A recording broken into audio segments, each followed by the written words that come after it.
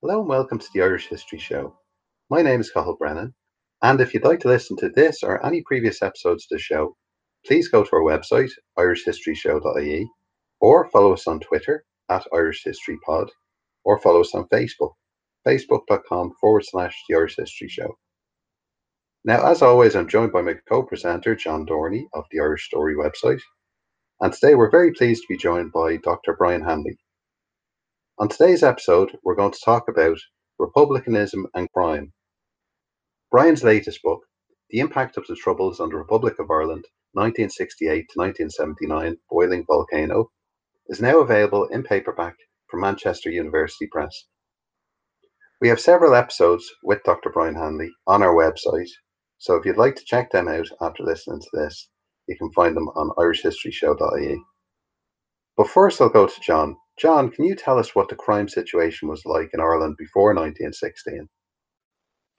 Well, the level of ordinary crime in Ireland was reasonably low. Like, one thing that was different from the present day was there was a lot of agrarian crime. So this is basically people using intimidation, stealing animals, hocking animals, as it was called, injuring animals, basically in order to get land. There was an awful lot of that in the countryside. Poaching, distilling was a problem kind of in the hill country, in remote areas. And that took up quite a lot of the RIC's time. Dublin was a city of great inequalities, and there was a lot of poor people. There was a lot of crime. There wasn't that much violent crime, though. So in the 1900s, there was about 3,000 offences recorded every year, but most of them were non-violent theft. Many of them connected with drunkenness and affray, fighting. There was only about 2 to 3 murders a year in Dublin that was policed by the Dublin Metropolitan Police. So the overall level of ordinary crime was reasonably low, quite low.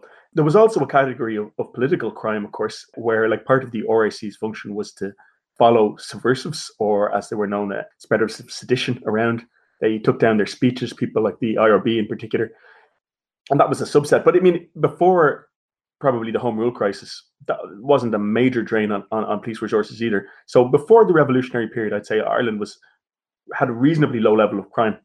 One reason for a great fall in crime, I mentioned agrarian disturbances, but those were far worse in the 19th century. And one reason for the big fall was the depopulation of much of rural Ireland in the 19th century. So it's much less populated than it was when there had been relatively high crime in rural areas throughout much of the 19th century. So that has changed. And that should probably inform how we talk about the police as well. So there's talk about how the RIC became domesticated and so on. And one reason for that is they had a lot less to do because there were less people around.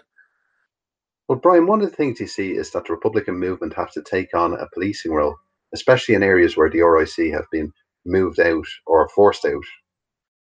Yeah, I mean, I think just to really back up what John was saying, I mean, Ireland was very heavily policed and had lots of space for prisoners, but had actually relatively low crime. And, lots of that crime wasn't particularly violent.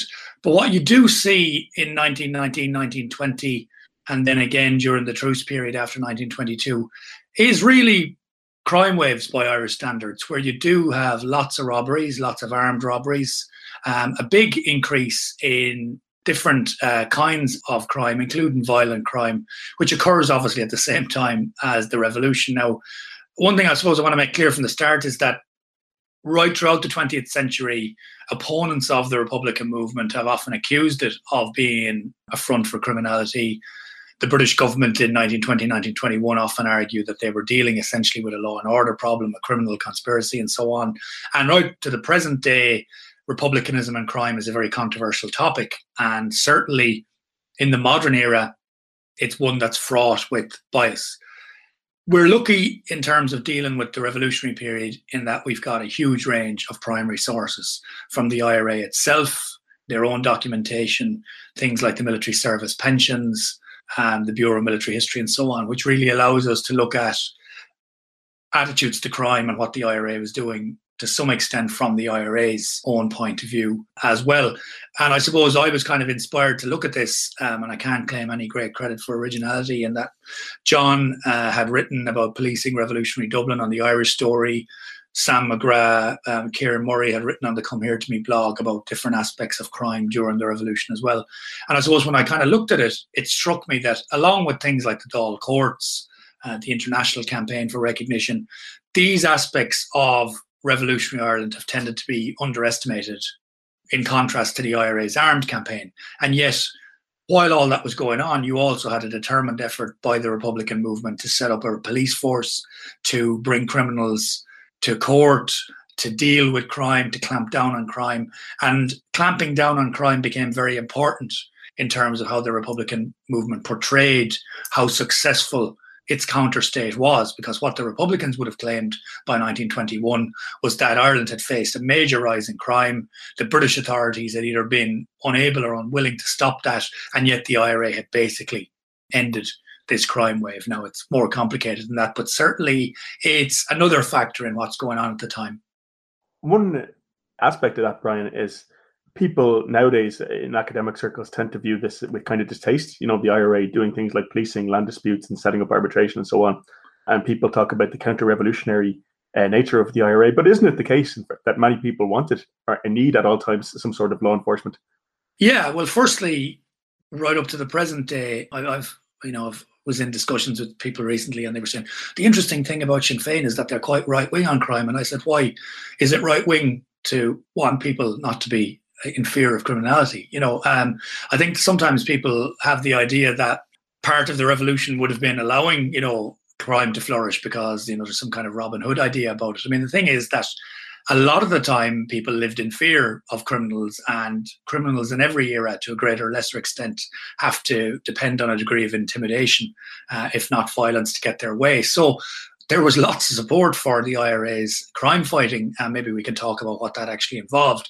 But one thing that the Republican movement was very keen on, and this can again seem kind of counterintuitive today, is that the more praise Republicans got from their opponents in Ireland, the better it looked for them. So when, for example, in 1920, the Duke de Stackpool in County Meath, his home, he's an Anglo-Irish landlord, his home is looted, and the IRA get his goods back for him. And they're absolutely delighted that he praises them. The Republican movement makes a big thing about the fact that you've got people like Lord Mounteagle and so on praising the Dáil courts for being very fair.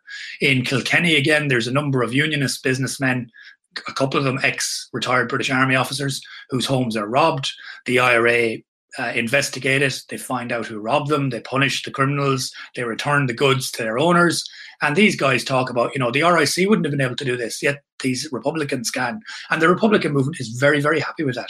It publicises in the Irish Bulletin and so on the praise that it's getting for maintaining law and order. So, for most people, most of the time, there's a desire to be protected from criminals. Now, again, this can get complicated depending on who you're talking to. The label criminal itself can be applied for political reasons and so on. But certainly the IRA's crime-fighting efforts tend to get a lot of praise. There are, again, Bishop Colohan in Cork, who's a big opponent of the IRA, one of the major clerical opponents of theirs. He praises the Republican police in late 1920 for the job they're doing in terms of dealing with so-called ordinary crime and so on. So it's very much something the Republican movement wants to be seen to be doing something about, and it's happy to get praise from, if we say inverted commas, respectable sections of society who in political terms might have been opposed to them. And it's an interesting contrast when you look at the supposed forces of law and order at the time, the black and tans and the auxiliaries. Yeah, and again, I suppose one aspect of the crime in the era is that quite a bit of armed crime is carried out by members of the Crown Forces, who not only loot when they're going about their normal duties, but who also occasionally rob banks and post offices or private houses themselves. And you've got a number of occasions where auxiliaries or black and tans are deserters from the British forces, and during the truce, members of the British forces themselves set up criminal gangs. Now, I should say that there's a context here within the United Kingdom. From 1919, there's a real fear in Britain of rising crime and of an increasing violence in that crime. And a lot of the British coverage deals with the fact that there's a belief that thousands, hundreds of thousands of British men have seen extreme violence during the First World War, and therefore they've become immune to the effects of violence. So there's a lot of stuff in the British press in 1919 and 1920 about the fact that gang violence is increasing, there's more and more armed robberies, and that this is put down to the fact that you've got so many war veterans who are, in some cases, badly damaged by combat and so on. And there's a real fear in Britain about this. And in Ireland, there's no doubt, again, that you do find a lot of ex-soldiers involved in different forms of crime. Now, I suppose we can talk about what I mean by different forms of crime, but as John said, there'd always been a tradition of agrarian violence, and much of that was political or social in nature. But by 1920, you're seeing lots of cases where farmers are being robbed. Either their livestock is being stolen, not for reasons of protest, but is being resold, but also farmers' homes are being broken into, the farmers and their families are being held up by men, and their money is being stolen. And you're beginning to see quite a lot of that. Robberies of shops, both housebreaking, burglary, but also armed hold-ups of shops in Dublin and elsewhere. The British press, for example, in January 1920, the Daily Mail talks about how the fact that the violence in Ireland is not all linked to the IRA.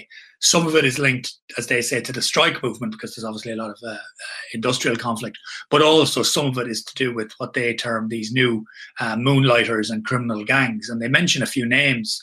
One is the Sons of Dawn, another is the Black Hand. And you might think that it's a journalist making them up, but there were actually gangs of those names operating in Ireland at the time. So you do see an increase in armed crime. And part of that, of course, again, is linked to the fact that the IRA is waging a campaign against the RIC, and the RIC are giving up in lots of parts of the country. And in Dublin, I think, as John has written about this as well, there's a kind of gradual withdrawal of the police from a lot of normal policing. So, people take their opportunity where they see it, and you do begin to see an increase in ordinary crime, so to speak.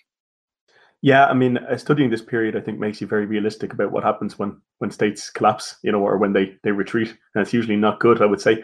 We're going to get on to, Brian, the Republican kind of counter-state and their policing. But before we do, I mean, we should acknowledge that IRA members also commit crimes off their own bat in the period, not just political crimes, but in some cases for private gain too.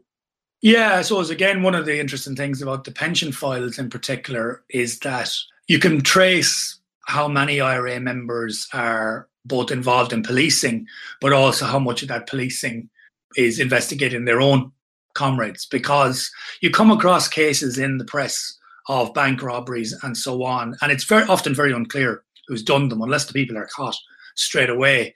And you begin to see then, when you look at the pension files, investigations by the IRA into, for example, in Mayo, in Charleston, there's a robbery in the spring of 1921, and about, I think, £4,000 is taken. And you'll find reference in some cases to IRA units trying to fund arms supplies by robberies. And we can come back to that because, again, people presume that the IRA headquarters in Dublin is importing arms and giving them out.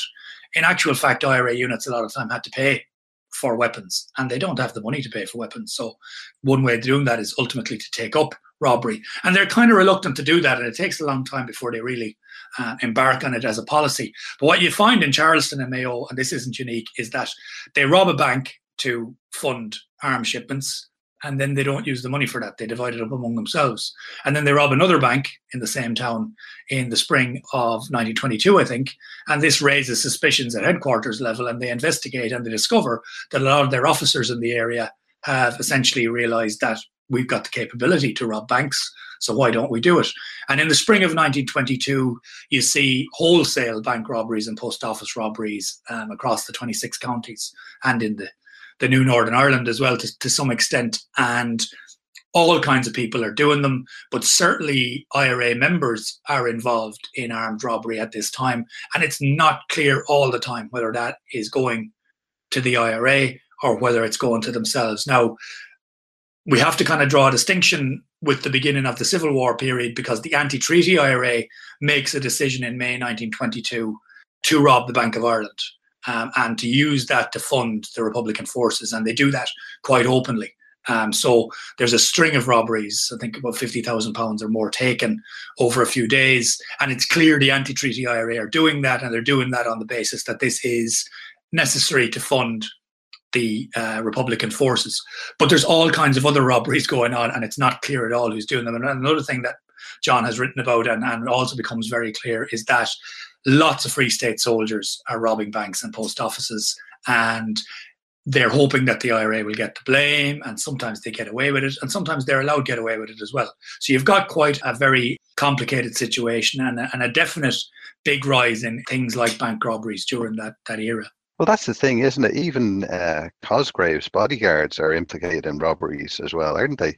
John probably knows the exact details there, but I mean, I think certainly in Dublin, you've got a whole series of robberies, and you can trace to some extent through court cases and press reports, and also things like the military service pension files, who's involved. And you do have the involvement of officers and men in the Free State Army.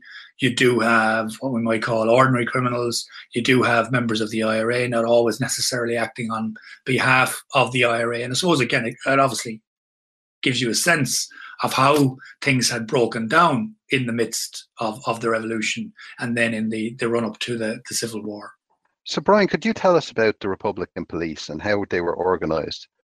Yeah, I mean, during 1919, there's an awareness that there is a rise in crime and that the Republican counter-state has to have some kind of response to that. So, I mean, the obvious response would be for the Irish Volunteers or the IRA to deal with crime. But they're a bit reluctant to do that because, one, they're supposed to be embarking now on an armed struggle against the British forces. So during 1919, in some areas, the IRA does embark on combating criminality. And sometimes that's quite low key. I mean, in some cases, it simply means that they return goods to a farmer who's been robbed, and they force the criminal to work on that man's farm for a couple of weeks or something like that. But it's very piecemeal. So ultimately, the Republican movement decides, or the Dáil decides, to establish a Republican police, which is supposed to be separate from the IRA. But initially, at least, it's nearly completely made up of IRA members. Now, again, it differs from place to place. And in Limerick, for example, you find that it's men who are considered, for whatever reason, not really to be fit for IRA service or combat, who end up as Republican policemen. In other areas, it's the local IRA unit. And certainly, again, the range of things they're supposed to do might, again, surprise people. John mentioned poaching distilling, which the RIC spent a lot of time trying to suppress.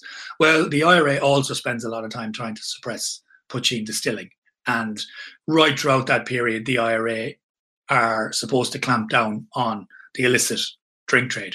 They're also supposed to enforce pub licensing hours. So you do have cases where the IRA tell pubs to close at particular times. They're supposed to enforce school attendance. They're supposed to make sure kids go to school, to stop poaching. In Mayo, for example, the IRA end up getting several £100s from the local fisheries board. I'm not sure what it was called, but it was essentially because they'd stopped poaching on the rivers for a period. So they're doing, really they're enforcing to an enormous extent the normal laws.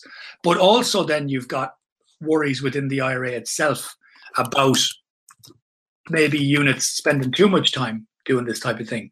So by the summer of 1920 on Tógloch, the Volunteers Journal is complaining that while these are necessary tasks, there's some areas that are spending way too much time on policing and not enough time on actually fighting the Crown forces. And that again reflects how, other tensions within the movement about quiet areas and so on. The problem is, of course, for the IRA, and again, people will have very much maybe the modern idea in their heads about Republican policing here. What does the IRA do with criminals?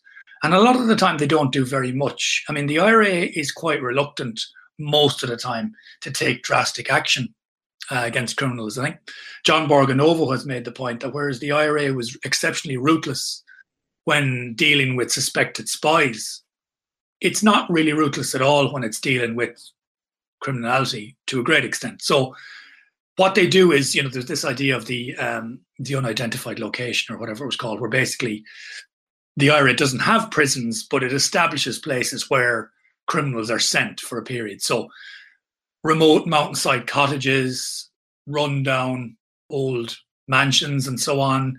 I think there's even a disused prison at one point that they use, and they keep people there for certain periods of time. Again, often not under very harsh conditions, probably under better conditions than a lot of people in the normal prisons at the time. There's an account from a young lad in Tyrone who's taken to an IRA prison because he's supposed to have robbed an old lady of a few pounds.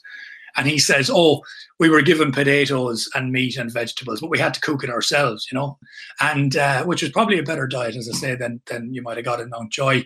So a lot of the time, this isn't exceptionally harsh. Gurney O'Malley has a story as well about, the the prisoners smoking and drinking tea and chatting to their captors. Now, that's not the universal case, as we can maybe discuss, but a lot of the time it's not really very harsh punishment. And it's not necessary in a lot of cases for the type of crime that the IRA are dealing with.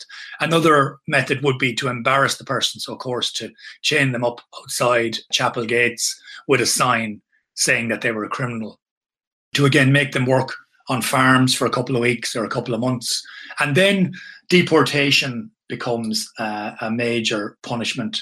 And that is, people are forced to leave Ireland for a year or 2 years or 5 years or whatever. Now, how you police that in the longer run, I'm not entirely sure. You have a few cases of people who are sentenced to be deported for a decade. And I don't know if the IRA ever, continues to maintain an eye on whether these people come back or not. But this is another one of the punishments. So there's an attempt really to establish a police force with its own rudimentary prison system, its own set of punishments. And certainly in the way Republicans present it, this seems to work relatively well during the War of Independence itself. But there are, of course, exceptions to that, which maybe we can talk about. Yeah, just if I can add a little bit there. I mean, in Dublin itself, which I've looked at, there was a squad of about 10 or 12 full-time Republican police during the War of Independence. And their prison was limited to a shed in Ringsend. But it was led by a guy called Sean Condren. But the impression that you get is that the crime was quite serious, though, because like the DMP, regular police, had kind of withdrawn from duties. The RAC and the auxiliaries were mainly involved in counterinsurgency. So what Condren says is they held up gangsters at gunpoint, and they'd either order them into exile, as Brian says, put them on the boat to England, or else hold them in this shed in Ringsend, which, if you know Dublin, is kind of the edge of the city beside the port. There doesn't talk about shooting them, but that comes a bit later, or physical intimidation becomes more prevalent during the truce. Brian, if I can just move on, what's the relationship of the Republican police to the Dáil courts? Well, in some cases, the criminals are tried before Dáil courts as well. Again, there's quite a strange overlap with the British policing system, in that you have people who are wanted by the IRA for crimes who end up being captured by the police and tried in the state courts, so to speak, or vice versa. And in some cases, the IRA feel that they've got off lightly, so they rearrest them. I have to say as well that in some IRA units, there's a feeling that this is a big diversion from their central task. So I think one IRA officer in North County Dublin talks about how prisoners were always a nuisance. And at one point, there was a raid on their prison, and the men there were taken away by the auxiliaries, and the IRA were actually delighted to just get them off their hands, because, you've got accounts from coming among women of having to cook again for prisoners and their guards and so on. So, but some people are brought before the courts. A lot of the time they're tried by the IRA itself, I get the impression. And certainly where there's a major case with a high profile involving, again, people with some kind of status, there is an effort to show that this is going through the motions of justice, and that there's an effort to really, promote what the IRA are doing or the Republican police are doing. And I suppose the standout example in that, and one that gets a lot of national attention and the Republican movement publicised a lot, is a big robbery in North County Cork in 1919 in Mill Street, where around £18,000 is taken from some bank officials. And again, we have to take into account that the British government will use any opportunity to smear the IRA as criminals. So they very often accuse the IRA of robberies and so on. The IRA are keen to show that it's not them. In Mill Street, a local group of criminals rob this money, and the IRA investigate it. They find out there's plans to rob other banks. They guard those banks. They recover about £10,000 and they give it back to the Allied Irish Bank, I think was the one that was robbed. They also receive a reward for handing that money back, and they arrest and deport most members of the gang who are involved. And I suppose this is one of the cases that's a little bit exceptional, because the publicity at the time is about how successful this has been, and also about the plaudits that the IRA is getting for solving this crime. But the leader of the gang, a guy called Daniel Buckley, who was an ex-soldier and also a publican, he comes back despite being deported by the IRA to the area. And publicly what the Republican movement says is that he's been redeported. But in actuality, he was shot by the IRA. And as it transpires, he had quite a bit of support locally. The men that he was involved with had a lot of relatives in the area because they were from there, and they resented the IRA, and Buckley was prepared to put up a bit of a fight. And as a result, the IRA made the decision to kill him, which is quite unusual in terms of how they dealt with crime in that era, but also again reflects, of course, that in certain circumstances, criminals are not unpopular. They can have a local basis. And John, you're talking about Dublin again. The IRA do clamp down on gangs in Dublin. Again, I mentioned the Sons of Dawn, which Sam McGrath has written about on Come Here to Me, who are a gang who are carrying out robberies essentially of shops and department stores.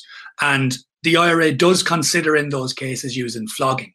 Now, some officers say that this is wrong and it's counterproductive, and others say that really this is the only way to get these people to listen to you. If the criminals are particularly violent or if they put up a fight, then the IRA reacts a little bit more brutally. But you don't get the sense, and I suppose this is where, again, the modern listener will be kind of comparing it to today.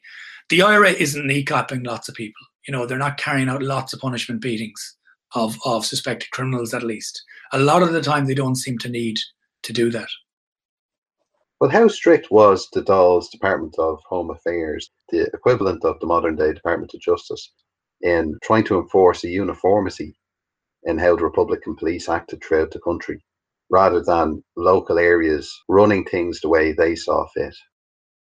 Not really until the truce period, and even then it's quite patchy, because as you can imagine, the theory is grand that you set up this police force and that the Dáil courts will, function and so on. In reality, that depends on the level of control Republicans have in certain areas. It depends on what the Crown forces are doing. It depends on whether people are active in other areas. So it isn't until November 1921 that there is a serious attempt to establish the Republican police as a nationwide force. And again, from area to area, the problems that arise are quite different. The crimes that happen can be different as well. We can maybe speak about the need for respectability or social control or so on that's involved in the period. And also, again, the IRA is faced with the problem of emulation, that a lot of criminals realise that the IRA carries a lot of weight and a lot of threat. So you do have criminals who carry out robberies and so on and who pretend to be the IRA. And that, again, is a problem in terms of how the IRA catches these people or how it protects its own good name as it would have seen it. There's a theory and a plan, all right, but it isn't always put into practice very effectively. The Dáil courts were, first of all, arbitration courts. They were voluntary and they were supposed to be for settling local disputes. And then in the summer of 1920, there's a decision made that they're going to be civil criminal courts where they're going to be enforcing the verdicts. At this point, they're basically suppressed by the British, and lots of people who sit on Dáil courts are arrested and put in jail, including people like Patrick Hogan, who goes on to be a very conservative minister for agriculture in the Free State government and so on. But a lot of lawyers, judges and so on at the Dáil courts are arrested. They're kind of suppressed, but they re-emerge during the truce. So the truce period, when they're kind of tolerated as long as they say they're national arbitration courts and not criminal courts, at that point they're actually competing directly. And there's cases where the IRP, the Republican police, arrest people, then they get arrested for false imprisonment by the RAC. It's weird. It's a weird situation in the truce where there's two rival court and police systems kind of competing. And there's also this odd situation during the truce whereby the IRA and the British forces occasionally cooperate in certain incidents where, in Tipperary, somebody steals a car from the Black and Tans and the IRA return it to them. The Irish Bulletin talks about how this shows the Republican police are absolutely fair and how they deal with people. In Smithfield in Dublin, again, John, you've mentioned this, but the Republican police order rioters at gunpoint to stop throwing stones at British soldiers. They track down a sniper in Dublin who's firing at British troops and arrest him and deport him because it happens during the truce period. So then they also capture British Army deserters who are involved in criminality and hand them over to the British authorities, who then court-martial them. So this is going on as well post the War of Independence. Well, Brian, you mentioned there earlier about potheen making. Was there any other areas that could be regarded as morality or voice issues that the Republican police got involved in? I suppose there's an interesting issue in that from 1919 onwards, you see a lot of complaints in the local press about tramps and also about tinkers. And Aoife Brannock has made the point in her book on the history of Irish travellers that they don't quite explain the categories of these people. Some of these people are what we now call today travellers. Some of them are down and outs and so on. The terms can be used interchangeably at the time. But certainly you see lots of complaints in the local press about tramps or about tinkers and about public order, about fighting, about drinking and so on. And the Republican police gets a lot of praise from the local newspapers in the summer of 1920 for clamping down very hard on tramps and tinkers. Now, to what extent that involves just prejudice, because again, when you discuss crime, you can't divorce it from the fact that people's perceptions of crimes are often wrapped up in social prejudice about people from certain backgrounds and so on, or that people from different backgrounds are usually arrested far more and jailed far more than others.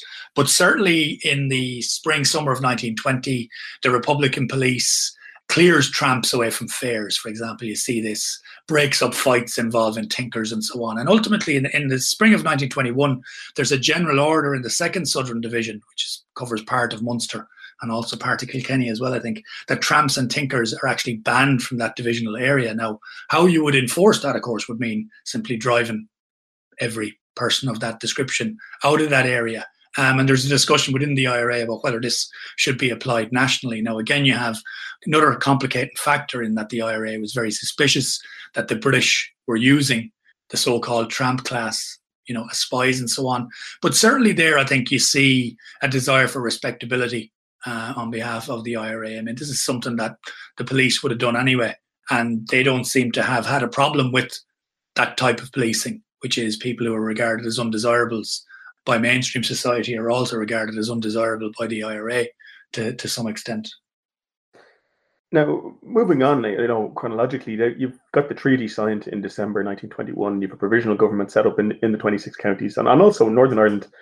But if we see kind of a collapse of law and order during the War of Independence, for my money, it's 10 times worse during this period between the treaty, when the British state starts to depart, and the start of the Civil War. Would you go along with that, Brian?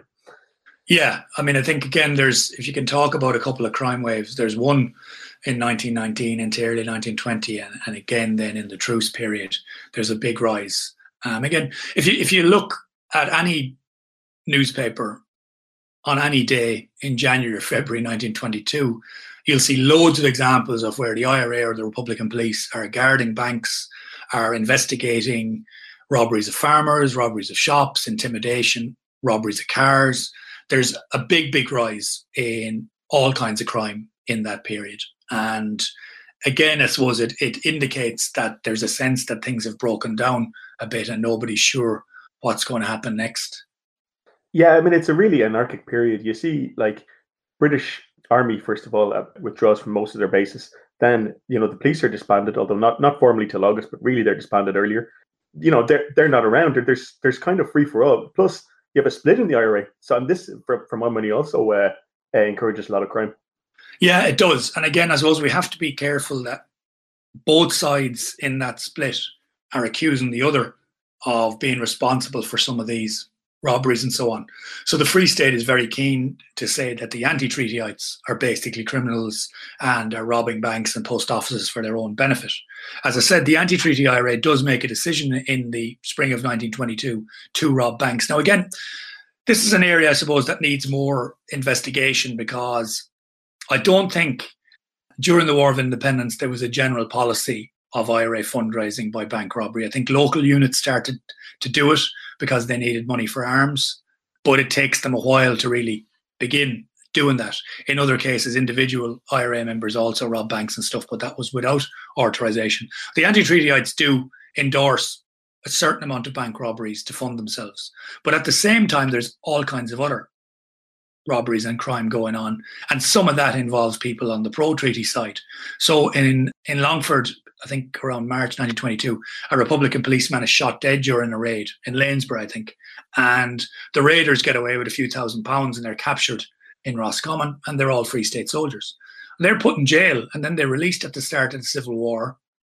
and they stay in the Free State Army, and then they don't seem to suffer any consequences because they'd shot a Republican policeman, a few months before the Civil War started. So this is a really confusing period, and it does indicate that there's lots of people with access to guns and lots of people with money problems, probably a lot of people quite poor, and there's opportunities. And again, the pension files are really good here, I think, because they weren't meant to be really read by the likes of us. And it does indicate the extent to which people on both sides were grappling with the fact that, there's a big upsurge in this kind of criminality. And you still also have, even though the auxiliaries and so on are going, there's still quite a few British servicemen who decide to rob a few banks before they go back to Britain, and some of them must have gotten away with it. A few of them are caught.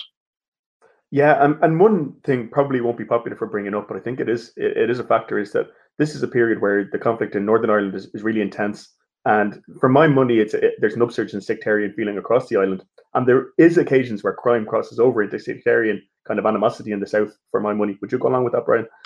Yeah, I would. I mean, I think it's unquestionable that one impact of the violence against Catholics in the north was for people in the 26 counties to try and retaliate by attacking local Protestants or Unionists.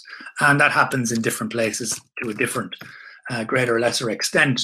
But also then, of course, you've got a situation where Protestants are overrepresented among business people, among shop owners, among large landowners, and so on. So what comes first, the desire to rob or the desire to target because of religion? It's difficult to tell. And again, to be fair, both the pro-treaty and anti-treaty IRA at various stages defend people from attack too. But it is a factor. I mean, in West Cork, you have a situation before the truce, I think, where Protestants are being robbed, Protestant farmers are being robbed by a gang who tell them they're the IRA and tell them that if they complain, they'll be shot. And eventually one of them does complain to the IRA, and the IRA investigate it, and they find that the raiders are members of the IRA, but they're not acting under authorization. Now, the report just says these men were punished. I don't know what the punishment was. But of course, in a situation, in the spring of 1922, if somebody comes to your house with a gun and says they're the IRA, that's going to carry a lot of weight. So how we untangle what's going on is quite difficult. We can do it to some extent, but I suppose what you do see certainly, and I suppose again, when we look at it retrospectively, there's far more crime in 1922-23 than there is in 1933 or 1943. So it really is a period that's exceptional in terms of the state's history. Without kind of wanting to impose my interpretation of it, what I think is that, the sectarian thing is much more explained by this period of kind of anarchy after the treaty than it is by, the idea of a vendetta or something against Southern Protestants. I think there is a question, but much more explained by the collapse of state power than, some sort of policy on behalf of Republicans, in my opinion. Yeah, I think you're probably correct on that. Now, John, could you talk about the response of the Free State government to crime in this period and bodies such as the CID?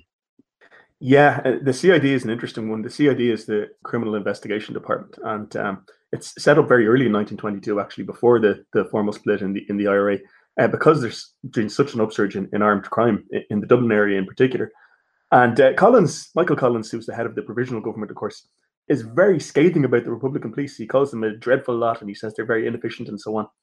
Him and Mulcahy are really quite scathing about them. But what they do with the CID is they get mostly ex-IRA men. There's actually one or two ex-DMP, Dublin Metropolitan Police, in there too, but mostly ex-IRA, quite a few from Collins' intelligence department. So it's headed up by Liam Tobin and Charlie Dalton originally. First, people like Ned Roy, who's an ex-DMP detective, is in there.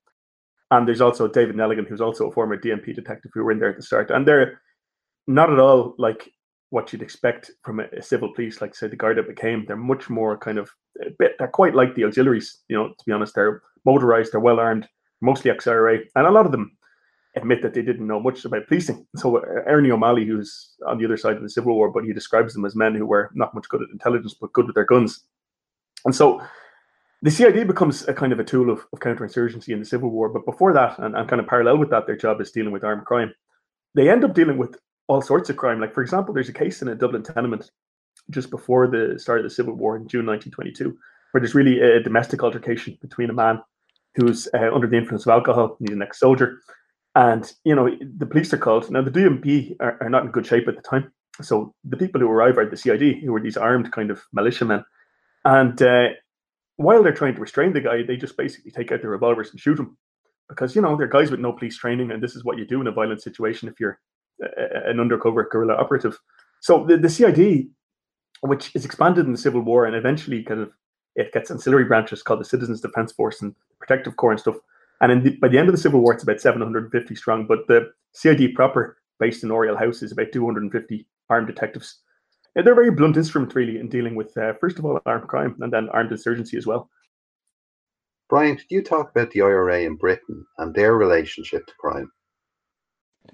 Yeah, well, I think it's quite a different situation, obviously, outside Ireland, and the IRA in Britain aren't concerned about respectability to the same extent as the IRA in Ireland, and they aren't involved in policing and so on. And one of their tasks is to get weapons to Ireland. And to do that, you have to smuggle the weapons and you have to get them through ports. And there's a degree of smuggling, criminal networks and so on, where the IRA does find in Britain that whether it likes it or not, it's got to interact with criminals. So again, there's some evidence of the IRA in the Newcastle area and in Birmingham and so on, interacting with the underworld in terms of buying weapons, moving weapons and so on. And in London as well, there's a little bit of evidence about how they dealt with criminals in the East End of London, who introduced them to sailors and so on who are prepared to sell weapons. You've got gangs like the Titanics, the Sabinis and so on, who people may be a bit familiar with from the way they're presented in Peaky Blinders. But to a surprising extent, Peaky Blinders, and I don't know if they did, how much research they did, but there is an element of IRA interaction with British criminal gangs in that period through necessity, in a way that wouldn't have occurred in Ireland itself, and you didn't have the same level of gang organisation anyway. But it does happen outside Ireland. It'd be interesting to see in terms of smuggling from the United States and so on as well, if there was any crossover with criminal organisations there. Because once, and this is something that goes on well into the 21st century, there's really no clean way of international smuggling and so on. You constantly cross paths with all kinds of people if you're involved in that type of business. So the IRA in Britain, also based as they were in British cities, were going to have to interact with criminals in a way that in Ireland certainly would have been avoided to a great extent. Well, Brian, when do we start to see this crime wave, especially armed crime, start to go down after the Civil War? Well, I suppose, yeah, it is after the Civil War, but a while after. So during the Civil War itself, robberies continue. And again, there's quite an overlap and sometimes very confusing kind of circumstances. For example, during the summer of 1922, the anti-treaty IRA carry out some attacks in Monaghan town and a Free State officer is killed. During those attacks, 2 banks are also robbed. And you might assume that this was really part of the anti-treaty IRA's strategy on the day. But then you find that the anti-treaty IRA's leadership asks, why were the banks robbed? That hadn't been authorised. You've got to give the money back. And very little of the money is handed back. And some of the IRA men responsible then abscond and leave Ireland with the money.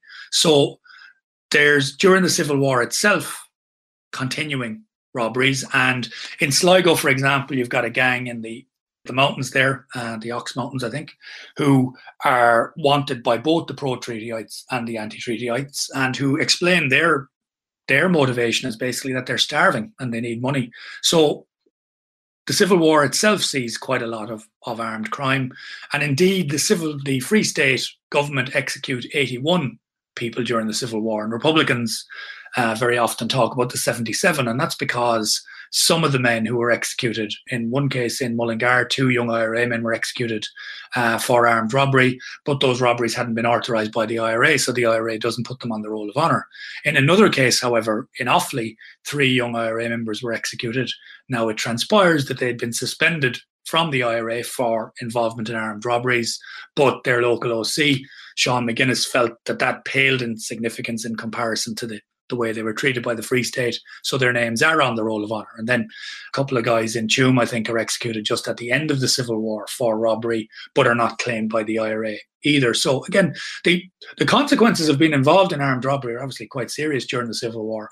And also afterwards, because once the Civil War is over, the IRA dump arms and so on. But in some parts of the country, particularly the West, IRA units either want to fight on and continue operations, or you also have people who carry on robberies. And also then in Dublin, I think it's a couple of years before the level of armed robbery falls very drastically. And you've got cases where a Garda detective is shot dead during an armed robbery. The men who carried out the robbery are captured.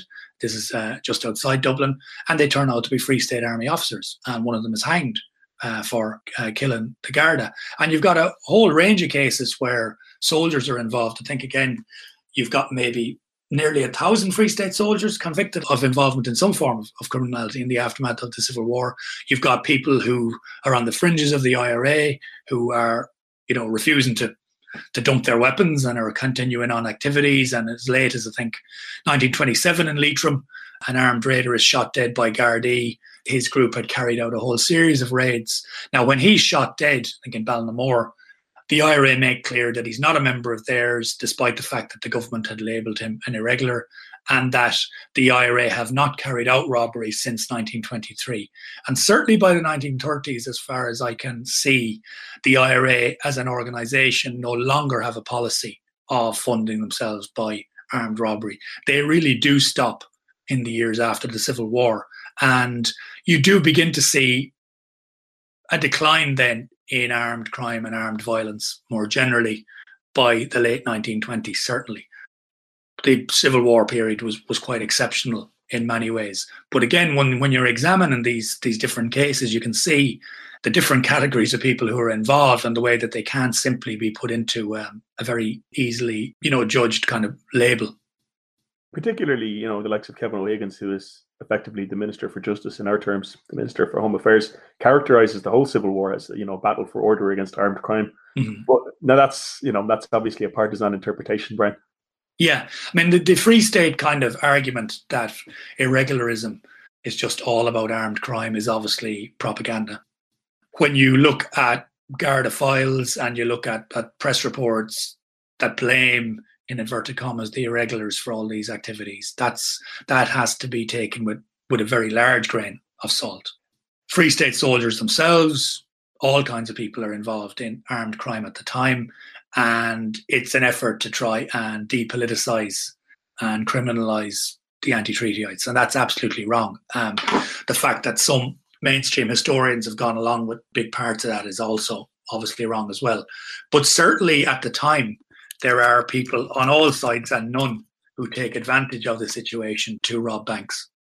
Yeah, I mean, Richard Mulcahy, for one, is quite clear. He says to the Army Inquiry in 1924 that, every criminally disposed person had a gun. And he said, because we were better payers than Mr. De Valera, more of them were on our side. Mm-hmm. So, after the Civil War, I mean, we mentioned the CID a minute ago. Independent Ireland is not really a place with a heavily armed police force. A lot of prisons are closed down and crime actually drops quite significantly. Why do you think that is? Yeah, I mean, it's quite an interesting question. And I suppose I'd be weak on the theories of crime and in terms of sociology. I mean, people argue a very homogenous society, still very devoutly Catholic society with a great degree of social control.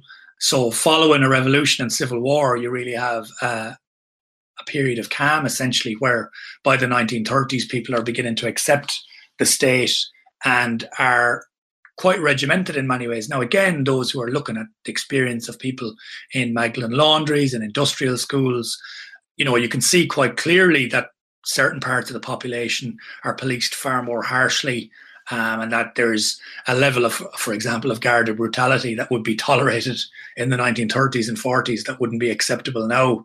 You've got, people still are arrested, people are still jailed, people still go to prison.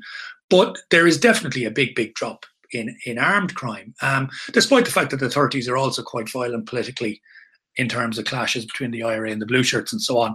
But that generally doesn't involve guns. It does sometimes, but a lot of the time it doesn't. And as I've said, the IRA does make a decision, and I think it seems to bear up, that they don't carry out armed robberies from the mid-20s until the 40s. I mean, one kind of legacy thing is that quite a few, again, I talked about the CID, but they're disbanded. I mean, in the days of De Valera, quite a few ex-IRA people are actually recruited into the Guards as armed detectives. Yeah, one group that hasn't been written about, I suppose, academically in many ways are the so-called Bry Harriers.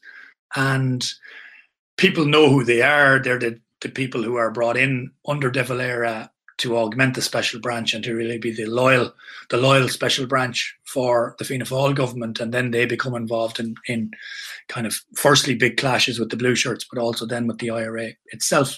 But again, with the pension files, you can trace to some extent the IRA veterans who do become Gardaí. And a lot of them are in the IRA until quite late. They don't leave the IRA in some cases until the early 30s.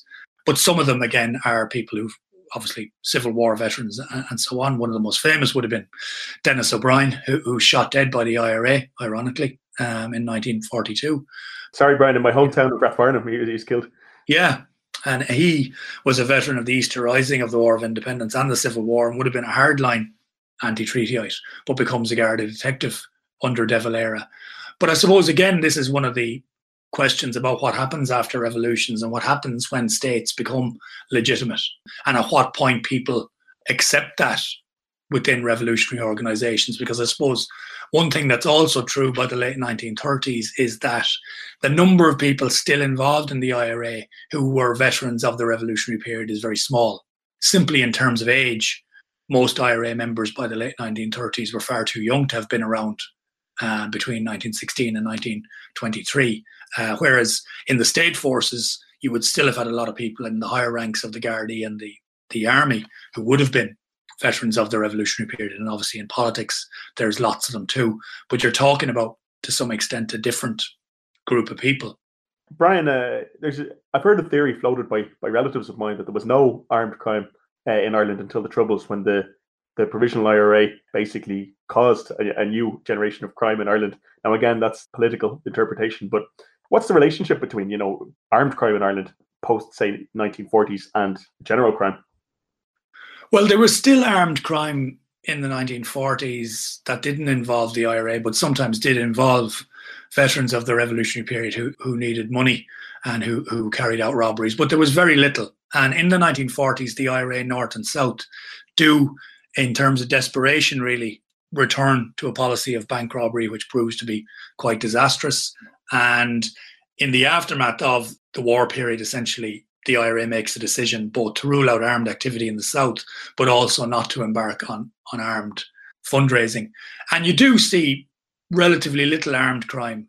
There's some famous incidences in Dublin in the late 40s, for example, and one in Henrietta Street. They were Irish, but they'd served in the British military, who are carrying out raids in Dublin, are eventually tracked down.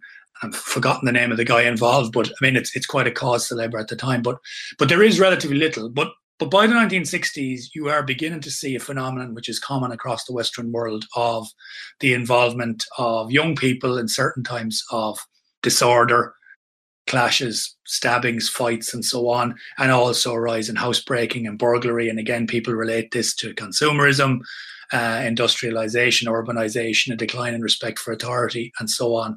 But the immediate upsurge in bank robberies and armed crime is linked, I think, to the Northern conflict initially, because the IRA itself, up till the late 60s, doesn't carry out armed robberies, and there's actually internal debates about whether they should or not.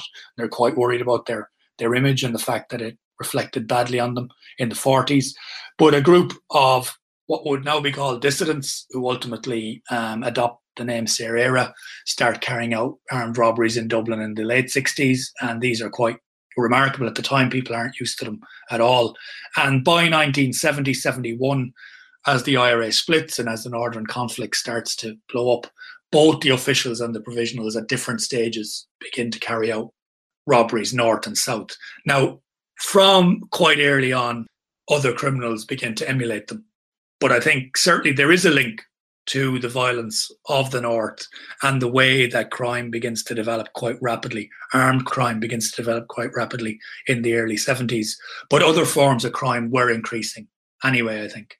And Brian, I guess in conclusion, is it fair to say that underground movements that seek to start states or to transform states are always going to have to get involved in law enforcement of some kind? Yeah, I think in terms of any revolutionary movement or movements that are seeking to establish a state or a republic or whatever, the fact is that people do have a genuine desire to be free of crime. Communities do fear criminals and criminality. And I think that one of the biggest issues in modern Irish history since the 1980s has been, for example, the impact that heroin had on Dublin as a city and then more generally on Irish society. And that's a huge issue which hasn't really been grappled with by historians at all to any extent. But anybody who seeks major change has to grapple with the fact that criminality exists and that most people resent it, that they don't regard criminals as Robin Hoods, even though relations with them can be complex, and that therefore a desire to be protected from crime is one that people will seek. And, I think in 1919, the IRA didn't start out with this idea that they'd form a Republican police, but it became apparent very quickly that people did want there to be some form of policing. Thank you very much, Brian. That was Dr. Brian Hanley, and his latest book, The Impact of the Troubles on the Republic of Ireland, 1968 to 1979, Boiling Volcano, is available in paperback now from Manchester University Press. If you'd like to listen to this or any previous episodes of the show, go to our website, irishhistoryshow.ie. Follow us on Twitter @IrishHistoryPod or on Facebook, facebook.com/The Irish History Show. If you can, we really appreciate it if you could rate or review the show on iTunes or wherever you get your podcasts. So thanks once again. My name is Cathal Brennan. On behalf of myself and my co-presenter John Dorney from the Irish Story website, thank you very much.